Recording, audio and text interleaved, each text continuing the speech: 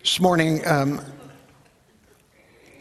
I'm sharing with you on what I'm calling the perfect storm. The perfect storm. Maybe 6 weeks ago, I woke up one morning and was reminded of what happened to the Apostle Paul. 3 different times he was shipwrecked. When you get to the story in the end of Acts, this is the 4th time he was shipwrecked. And he knew something about adversity, knew something about trouble. On November 1st, 1991, a powerful hurricane merged with what scientists call a cyclone. It ravaged the coast off Nova Scotia, Canada, and lashed the entire east coast of America before it died down. Over $200 million of damage was caused. Several hundred homes were completely destroyed. One of the buoy markers off the coast of Nova Scotia recorded a wave height of 100.7 feet, the highest wave ever recorded in that area.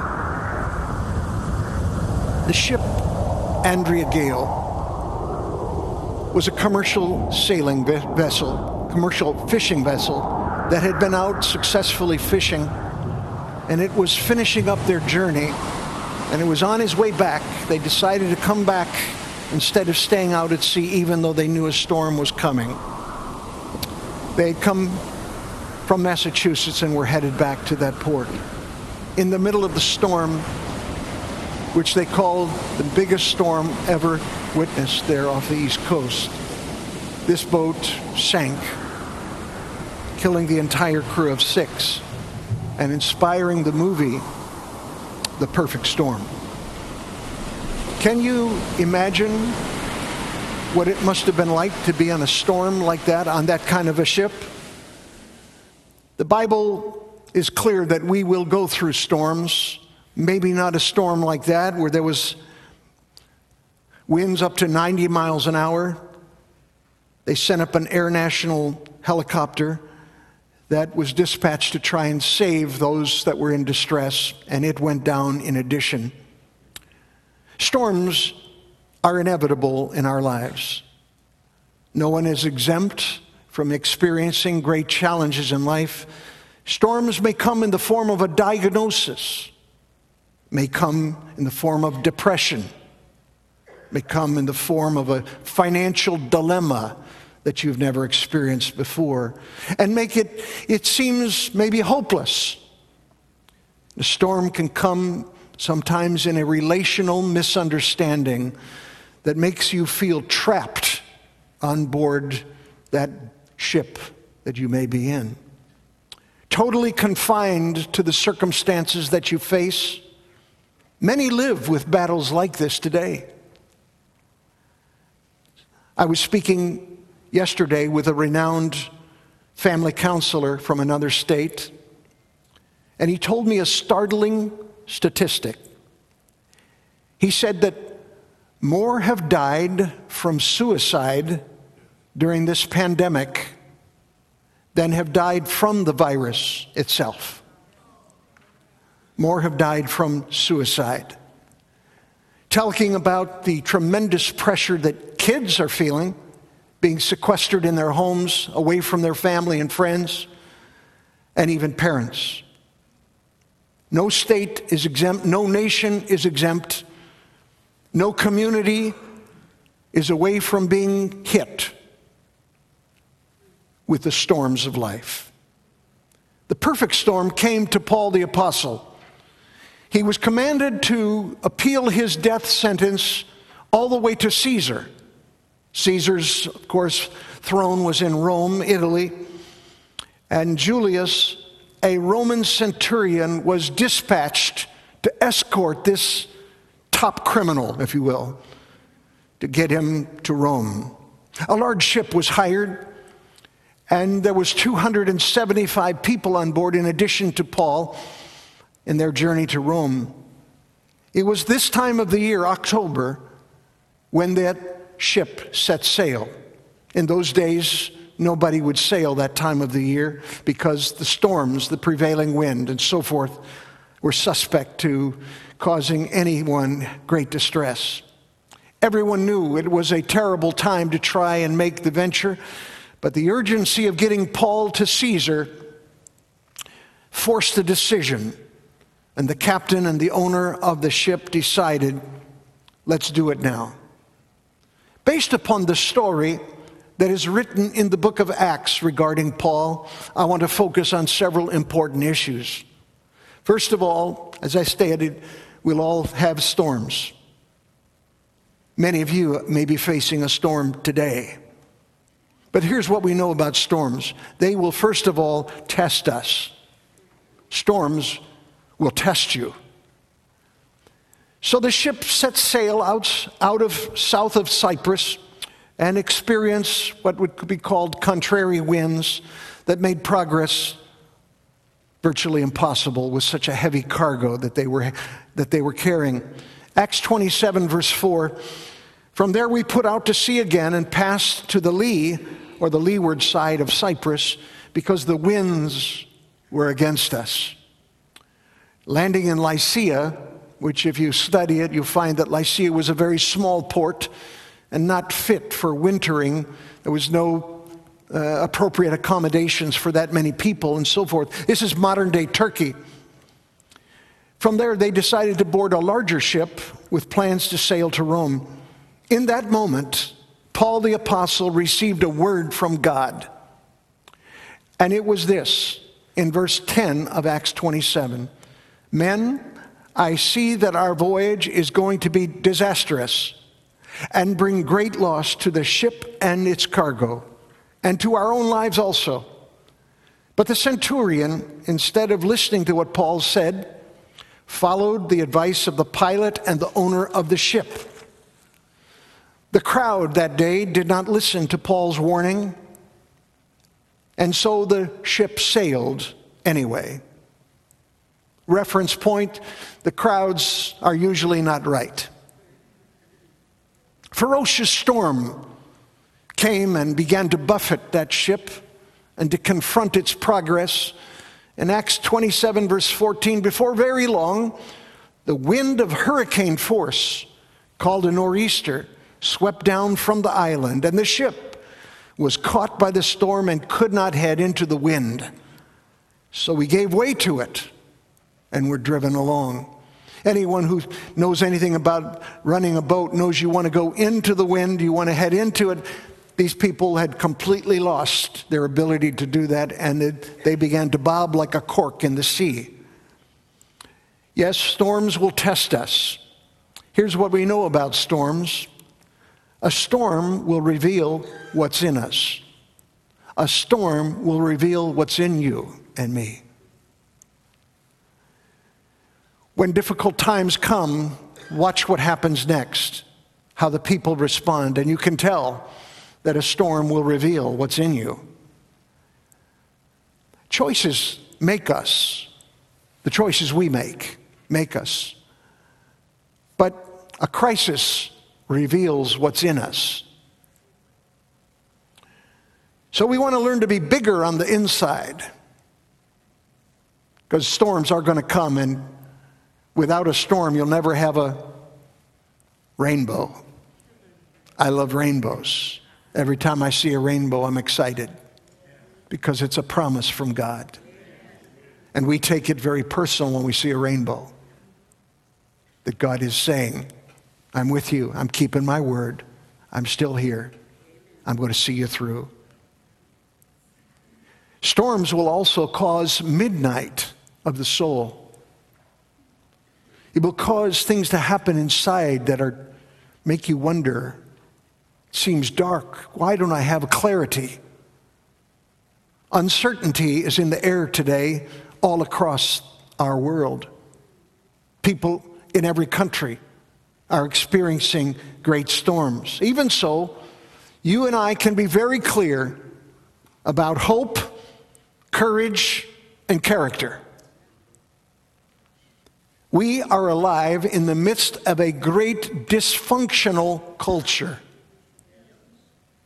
Wrong is declared right, right is declared wrong. Things that you just say, what? What are people thinking about? Storms, in addition, will seek captivity of your hope. Storms will want to steal your hopes. So in the storm, the men began to jettison all the cargo that they could. Anything they didn't need, they began to throw it overboard. They threw furniture overboard. They threw the cargo overboard. All of the non-essentials were jettisoned that day. Still the storm raged on. The men were violently tossed about on that ship. You can imagine the kind of seasick conditions that were there. Would it help if I started going like this? Acts 27, verse 20. When neither sun nor stars appeared for many days and the storm continued raging, notice how dark it got. We finally gave up all hope of being saved. I don't know if you've ever been in a moment like that, but I want to talk with you about what to do next if you are. Because in those moments, God always wants to show you his hand. The sun did not shine for many days. The men had not eaten, as we'll find out a little later, for many days. Seemingly all hope was gone. Many are frustrated in our culture, in our day. Someone said to me the other day, they're tired of yelling at their TV set. Why would you yell at your TV set? Americans are emotionally weary about sin and corruption in our country. We're tired. We have a longing for home. Panic sets in the hearts of disappointed people. I remember, for instance, November 2nd, 2004, the voters in this great state approved 57 to 43%, ballot number 36, a constitutional amendment that defined marriage in Oregon in a biblical manner, that it was to be between a man and a woman. People screamed, howled, many people cheered. Our Attorney General, Ellen Rosenblum, in short order, canceled the will of the people and invalidated the motion that the people had voted on. True. Storms will test us all. But may I say, secondly, that storms will require preparation. In the midst of whatever you may be going through today, in the midst of your storm, listen for God's voice. Listen. He is ever speaking. He is not silent. This is what happened then. God spoke to Paul in the middle of this terrific pandemonium. And I just want to tell you, he will always come through when things look their worst. He will lead you by his voice. He'll say, the scripture says, you will hear a voice behind you saying, this is the way. He will be with you in the storm. I want to just remind you that Jesus has not changed. One of my favorite verses in the Bible is Hebrews 13:8. Say it with me. Jesus Christ is the same yesterday, today, and forever. So listen for his voice. So Paul speaks above the wind, as only a preacher could do, in that gravelly voice. Acts 27:21. After they'd gone a long time without food, Paul stood up before them and said, men, you should have taken my advice not to sail from Crete. How many men have ever driven and said, honey, I know where we're going. We don't need directions. I know the way. Honey, I wish you had listened to me. I'm not going to ask you for a show of hands, but probably I feel bad about this course of action. I feel bad about, well, anyway. Men, you should have taken my advice not to sail from Crete, and then you could have spared yourself this damage and loss. Now listen to his words, verse 22. But now I urge you to keep up your courage, because not one of you will be lost, but the ship is going to be destroyed. Think about that. The ship you're in right now is going to be destroyed, but you are going to live. Not one of you is going to die. Why? Common sense does not equate to that conclusion. If the ship is blown up, they're going to die. And they explained what he meant. Verse 23. Last night, an angel of the God to whom I belong and whom I serve stood beside me. The God I serve, if you're a student of the Greek, you know what that word serve means. It means to worship. The God that I worship and the God who I've given my life to sent an angel and stood next to me, and this is what he said. The God to whom I belong and to whom I serve, let me just remind you, men, he purchased me. I'm not my own. I've been bought with a price. You and I may disagree on a lot of stuff. We may disagree about all kinds of social issues today. But I can tell you one thing we should agree on, and that is that we've been bought with a price. We belong to the King of Glory. He paid a price for our deliverance. And we are of the same blood type because Jesus' blood is flowing in our veins. Somebody give him glory this morning. Now, how could he say, the God whose I am and whom I serve? He was making reference to that beautiful scripture in 1 Corinthians 6:19. Do you not know your body is the temple of the Holy Spirit? And who is in you, whom you have received from God? You were bought at a price. Therefore, glorify God with your body. That's the reference point. So therefore, Paul said, he's going to rescue me. And because he loves me, you guys are coming in on my coattails because he's a big God. The one I worship, the one I serve, is going to rescue all of us. Can you imagine what a good word of consolation that must have been? Learn to listen for God's voice. Here's another thing to do in a storm. Learn daily to walk with him. You know, we can't do anything but love people today because of the love of God is in our hearts.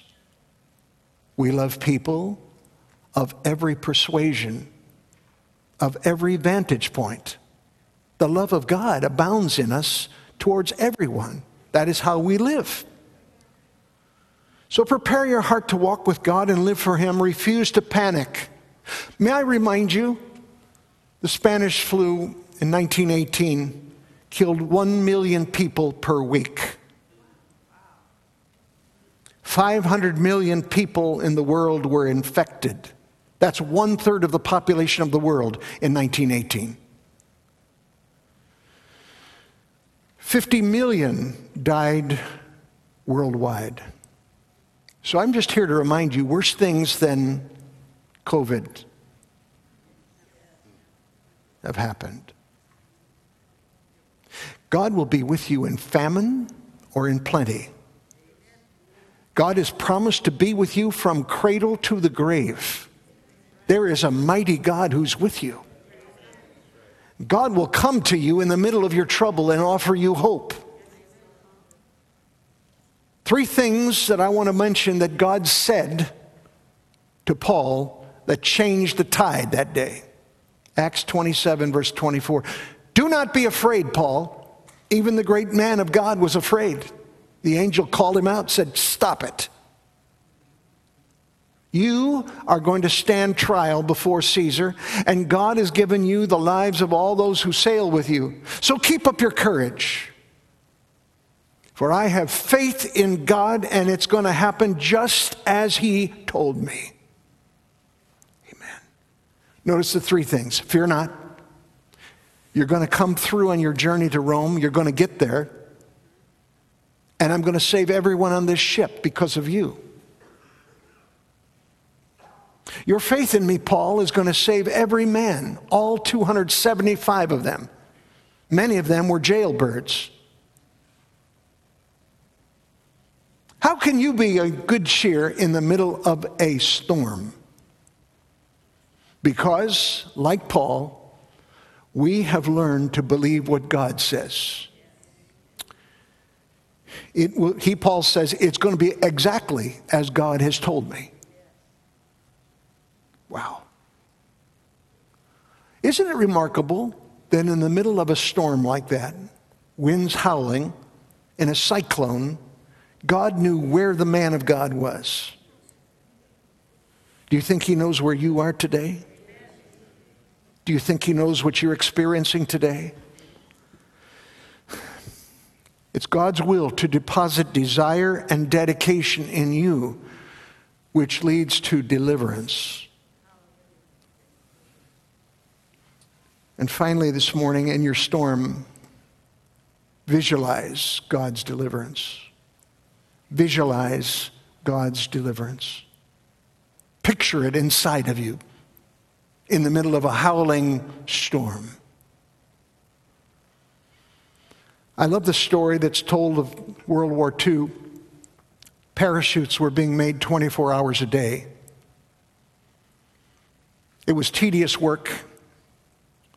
The women worked 8 to 10 hours every day. Look at those precious ladies building those parachutes. At the start of each shift, the workers paused and were told the same thing every shift. This is what they were told. Every stitch is part of a life-saving mission. Think of your husband, your brother, your son. This chute is going to save them as they land in enemy territory. In other words, don't take shortcuts. Yes, I need daily to visualize God's hand of intervention, as you do. What do you see today in the middle of whatever kind of storm you may be experiencing? God's vision will always consist of four things. God's vision will always consist of at least four things. First of all, the ability to see. I want to see what he sees. He told Cornelius, there's a man coming to your house who you think is terrorist number one. But that man is a chosen tool for me. So receive him. And when you put your hands upon him, he's going to be healed and he's going to receive the Holy Ghost. I want to see what God sees in the middle of every storm. God's vision will also consist of the faith to believe. I must come to the place where I believe exactly what he says in the circumstances, every time, every new circumstance, every new battle that we face. And in addition, a third component to God's vision will be the courage to do. God wants you and me to be people of courage. We're going to get through this. God is with us. I've had no less than 5 or 6 of you ask me this morning, what's going to happen on November the 3rd? I don't know. But I just want to tell you, whatever happens, we have courage about tomorrow. And we are going to learn to walk in this world until Jesus calls us home with the right spirit, with the right attitude, and we will walk because God's called us to be his disciples that represent him in a lost and dying world. And God's vision will always consist of this fourth thing, which is the hope to endure. Hope to endure. In the Bible, I looked it up this morning, we're commanded more than 20 times by God to be courageous. Instead of going, I don't know what we're going to do. This is crazy. We're called to be courageous. The life that trusts God is the only life worth living. The end of the story in Acts 27 is that God did exactly what he said. The ship crashed off the island of Malta. It was completely destroyed, battered to pieces. Every man on that ship lived just like God had told him. Today, remember, you are not alone. He sees you. He has a word for you. And in the storms of life, let's learn to live in response to his voice. The one who is with us will not fail you or forsake you. Are you thankful for that this morning? Can we stand together in the presence of the Lord? Lord, all over this place we are filled with gratitude because you are with us. And I know that I'm speaking to many who are going through incredible storms. Maybe there's a storm of a diagnosis. Maybe there's a storm of depression. Maybe there's some kind of a dilemma that's going on that is shaking and blowing and making us feel there's no hope. All of those things are not bigger than your voice and your hand of intervention. Today we welcome your hand, Lord. We're listening for your promise. We thank you that what you said to Paul is a word of comfort for all of us today.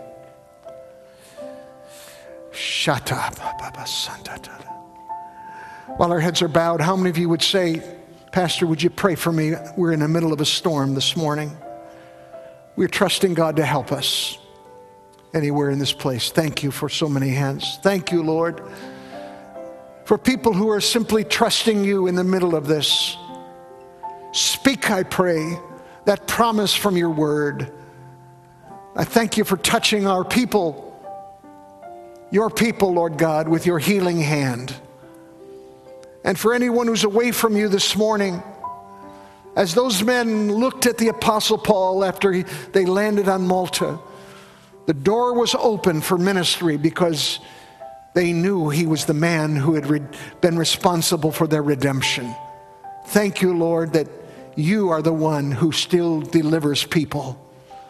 You are a mighty God, and we welcome you. So for anyone who's away today from the Lord, simply say, Lord Jesus, I believe in you. Have mercy on me.